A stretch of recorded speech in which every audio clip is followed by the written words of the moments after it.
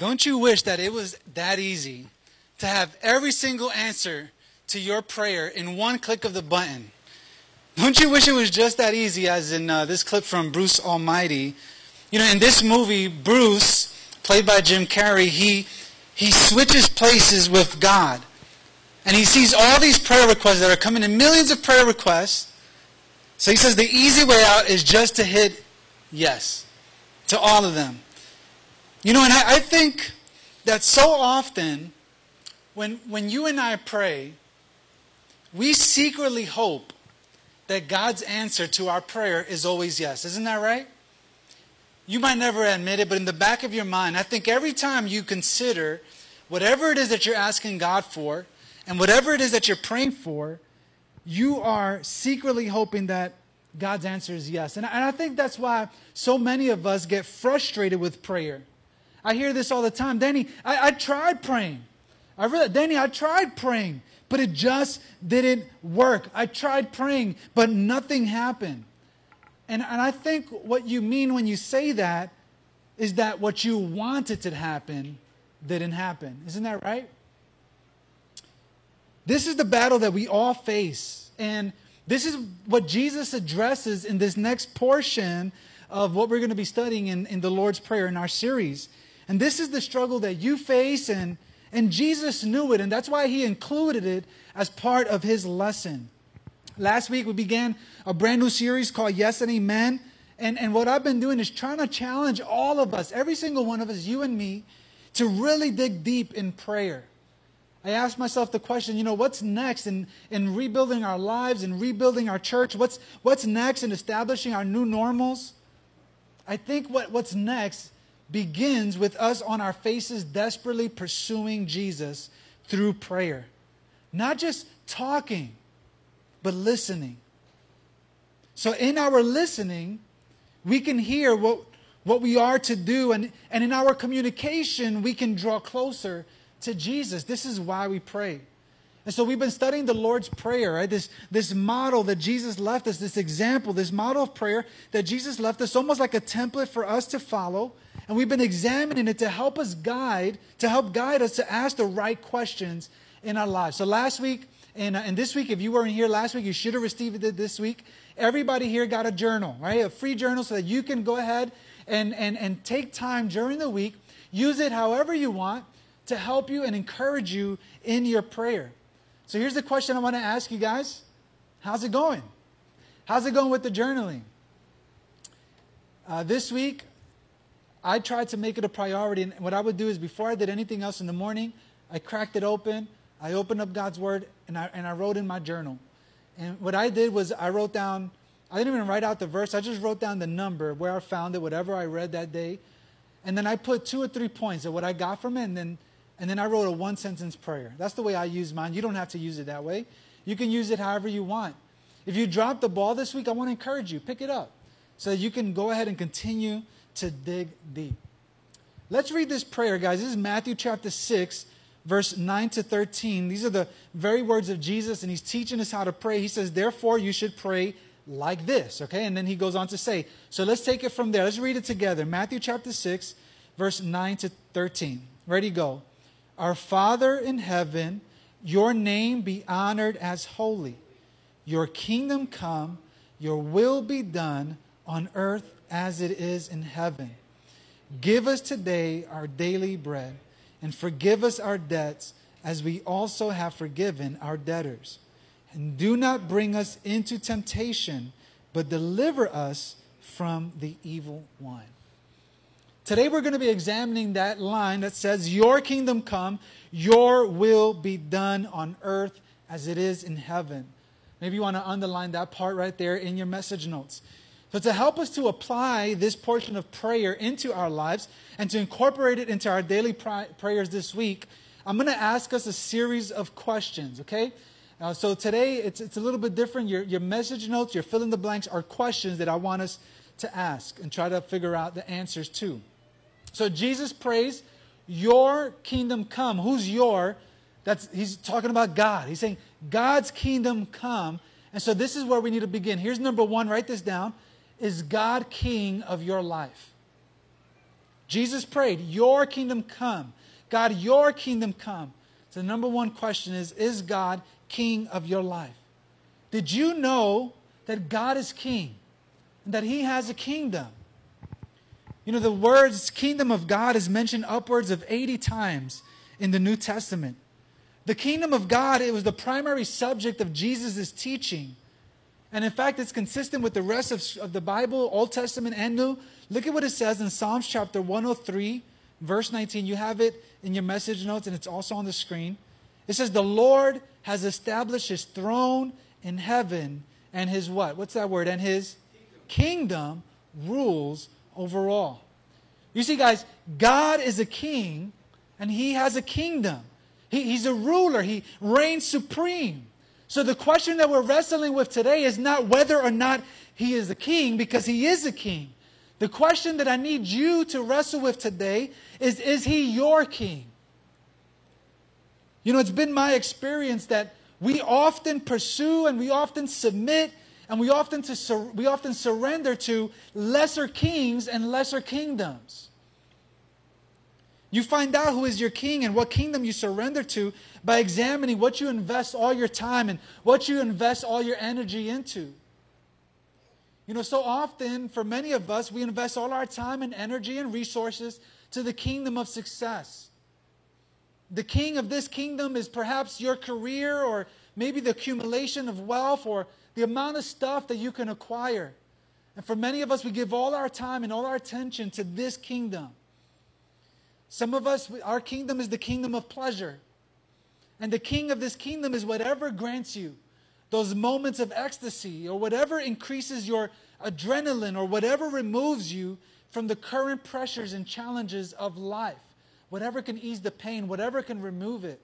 For many of us, that is the kingdom, and those are the kings that we surrender to. I know for everyone in this room, to some degree, we all have this temptation, and that is to submit to, surrender, and give all our time and energy to the kingdom of self. And who's the king in the kingdom of self? Well, you are. Self, right? You are king. And when you're king, you pursue whatever makes you happy. And listen, as king, you can knight whoever you want. And when you get tired of them, you can execute them and eliminate them, right, from life and cut them off completely. How contrary is this line of reasoning and the way we so often live our lives compared to what Jesus taught? Look at Matthew 6:33. You guys know this verse and probably have it memorized. Let's read it together. Read it out loud. Matthew 6, verse 33. Ready, go.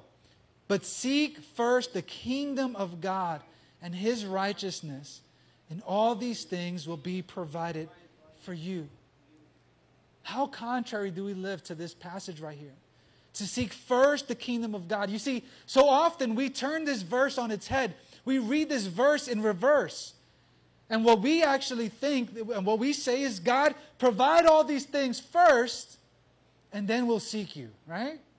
That's the way we actually functionally live this out. We read this verse in reverse. And maybe you're thinking to yourself, Danny, well, I've never said that. But certainly, functionally, you've lived your life that way. And so to pray this portion in Jesus' prayer, your kingdom come, we must begin with acknowledging that God is king. And so we have to repent of attempting to be king in our own lives. And we need to repent of our pursuit of other kingdoms. And so I want to encourage you this week. Include this in your prayer. Identify what are the kingdoms that you've been giving all your time, energy, and resources to. What are the kings that you have been surrendering to in your life? And use this week as an opportunity to repent of all that and to put God in first place. Is God king of your life? Jesus prayed, your kingdom come, your will be done on earth as it is in heaven. And what's He referring to when He says your will be done, God's will be done? Number two, you can ask yourself this question. You can write this down. Is God's purpose greater than your own? Is God's purpose greater than your own? You know, built into God being king is submission to His ruling of the kingdom. However, so often we'll say we submit to God as king, but then we disregard Him by pursuing our own purposes. Here's how I know this. How often are we discontent with where we find ourselves? Think about this week, this month, this past year. How many situations, how many predicaments, how many places have you found yourself where you are just discontent? Or how about this? When was the last time that you applied for a job, or you pursued a relationship, or you made a major life decision and you asked God first, God, is this what you want from me? Think about it. When was the last time you submitted a resume, or started that relationship, or pursued that new career, or made that move and said, God, is this what you want from me before I make it? Instead, we make the major decision, we begin the new job, we date that person, and then we ask God to bless our stupid decision, right? I done fell into the hole now. I done messed up. I done screwed up. God, would you please bless this?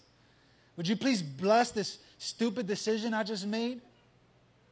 And then to top it off, we get angry at God when things don't work out.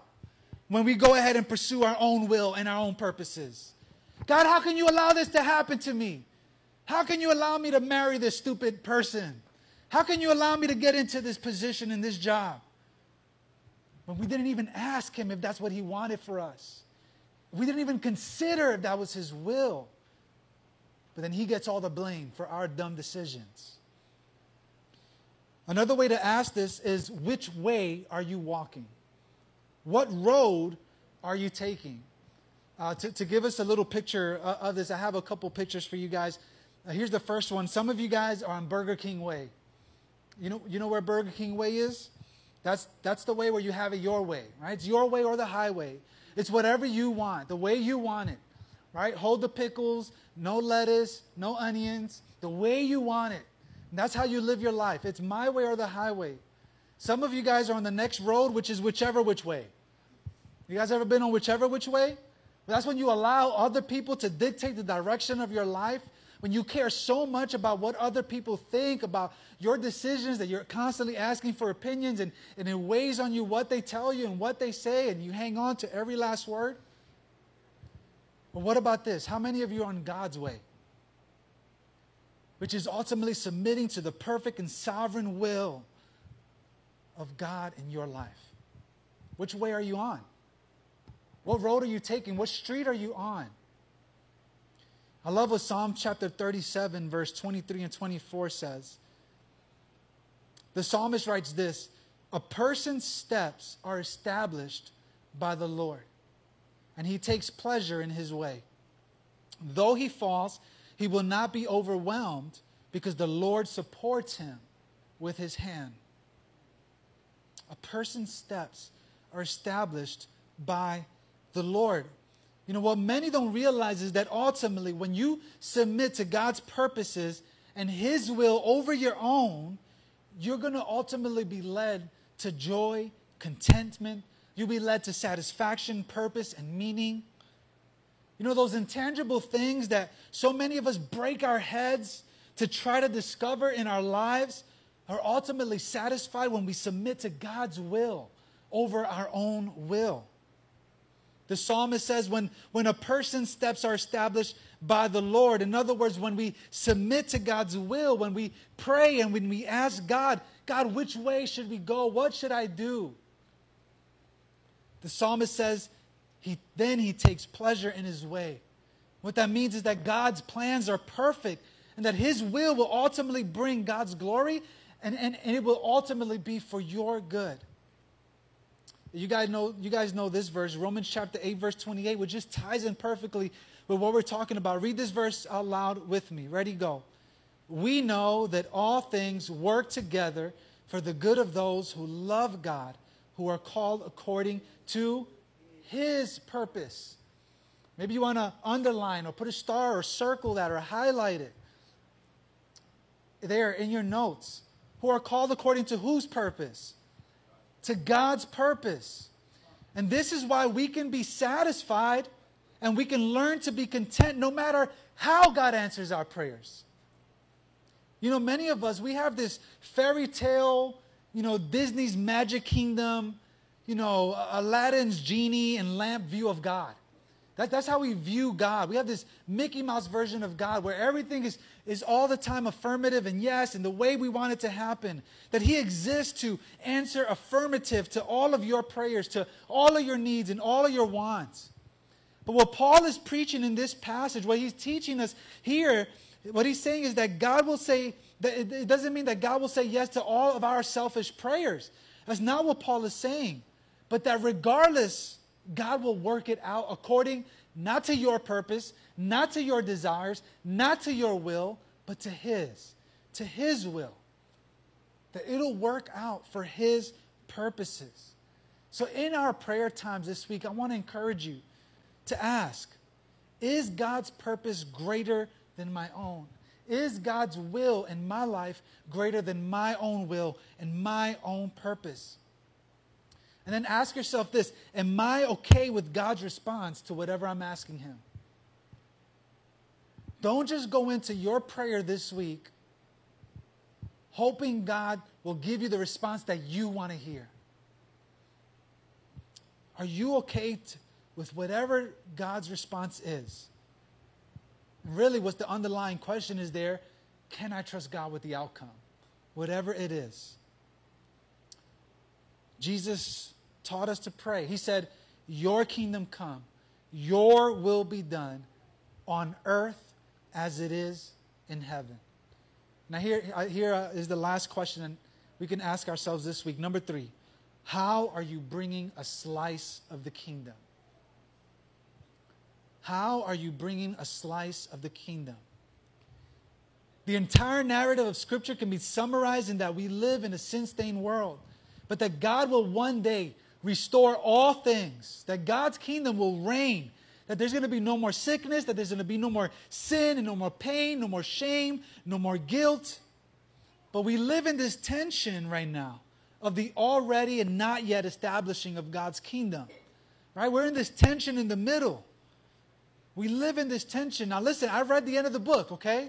I read the end of the book. Jesus wins and God reigns. However, we live in this current tension in the middle. And so Jesus' prayer includes asking God for His kingdom to reign on earth. And in that prayer, I really believe that there is an invitation for you and for me. I think we're invited to bring down a slice of heaven down to earth. Because as followers of Christ, we have a picture of the kingdom. And we are to reflect the King. The world and its systems are corrupt, polluted. The world that we live in is covered in darkness. And you guys know this. You see it all the time. Whenever you see blatant racism and whenever you see brutality and abuse and corruption of people in power, whenever you see hatred and violence, death and murder and starvation, you know this. Even on a social level, when you see dirty parks and dirty streets and dirty sidewalks, when you see siloed and segregated sections of community, when you see the pushing out of the marginalized and the poor, when you see the elevation of the wealthy and the educated, you know that the system is wrong. The system is off. It's broken. But these are all things that one day will be overcome with God's just and righteous kingdom. However, we are invited into this tension to bring a slice of the kingdom of heaven to earth. As followers of Jesus, we're called to love wholeheartedly. We're called to speak out and fight against injustice. We are called to care for God's creation. We are to value and esteem dignity to all people, because all people are made in the image and likeness of God. And so part of Jesus' prayer involves you bringing a slice of the kingdom of heaven. One commentator says it this way. I have it on the screen for you guys to follow. He said this: God is more than able to do His will without our prayer or cooperation. Yet, He invites the participation of our prayers, our heart, and our actions in seeing His will be done on earth as it is in heaven. What a wonderful thought to know that God can do it without you, but that He extends an invitation into the greater narrative of helping bring God's kingdom to the earth. Listen, flawed and imperfect, absolutely, 100, but still a part of God's plan. I'm going to invite Hunter to come up here, and he's going to lead us in one more worship song today, and I'm going to invite you guys in a moment to participate in communion. But as we close, I wanted to share, there was this one instance where Jesus asked His disciples, "Who do people say that I am?" And they began giving Him all the responses of all the people, what they thought about Him, and He was a good prophet, and he was a good teacher, and they said all this stuff. But then Jesus asked one more time, He looked at Peter, He said, "Who do you say that I am?" And Peter replied, "You're the Messiah, the Son of the living God." Out of all the things that Jesus could have told Peter and told the disciples after He made this profession, check out what He said. Matthew chapter 16, verse 19. You have it in your notes and it's on the screen. This is what He tells Peter. This is what He tells the disciples. This is what He tells each and every single one of us. He says, "I will give you the keys of the what, church?" The keys of the what, church? The keys of the kingdom of heaven. The keys of the kingdom. And whatever you bind on earth will have been bound in heaven. And whatever you loose on earth will have been loosed in heaven. You see, what Jesus is telling Peter, and in turn telling the disciples, and in turn telling you and me and everybody who's made a profession that Jesus Christ is the Messiah, the Son of the living God, is that we have the keys to the kingdom. What a privilege to have the keys to the kingdom. Listen, we don't have the lock. We don't have the door, but we do have the keys. So do you see yourself as a participant in bringing a slice of the kingdom of God down to earth? You have the opportunity to love, to forgive, to live generously, to share the hope of the gospel, to restore, to mend, to bring life among the spiritually dead, and to set captives free. You have that opportunity. You have the keys of the kingdom. Now, how is any of this possible? Only because of Jesus. And if you're here today and you're not a follower of Jesus, if you're watching the live stream and you're not a follower of Jesus, I want to encourage you, I want to invite you into a relationship with God through Jesus. The invitation of Jesus is to acknowledge your sin and your incapability, your helplessness to redeem yourself, and instead to depend on Jesus' perfect and sinless life, to depend on Jesus' death on the cross on your behalf to atone for your sin, and to trust in His resurrection to grant you forgiveness of sin and new life. And all you need to do to be welcomed into the kingdom of God is to put your faith in Him. And invite you to do that today. So, who's king in your life? Who's the king of your life? Let's pray that God would be our king. Your kingdom come, God. Is God's purpose greater than your own purpose? Is His will greater than your will?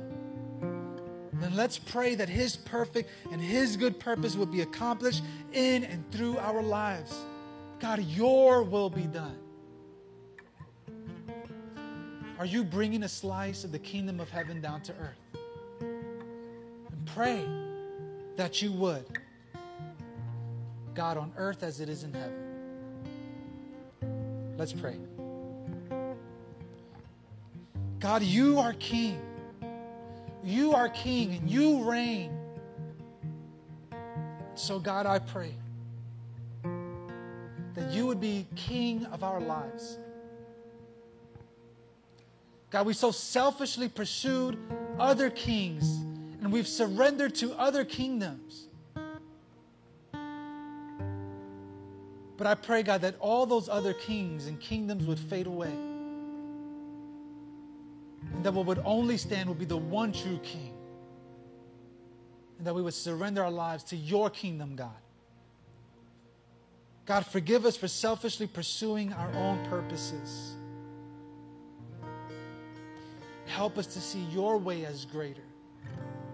That even when we come to you and pray, that we don't selfishly come before you hoping to only hear yes to what we want and our desires, but that we may be humble enough to accept whatever your response may be. And God, I pray that you would use us, Lord. Use us to bring a slice of the kingdom of heaven here to earth.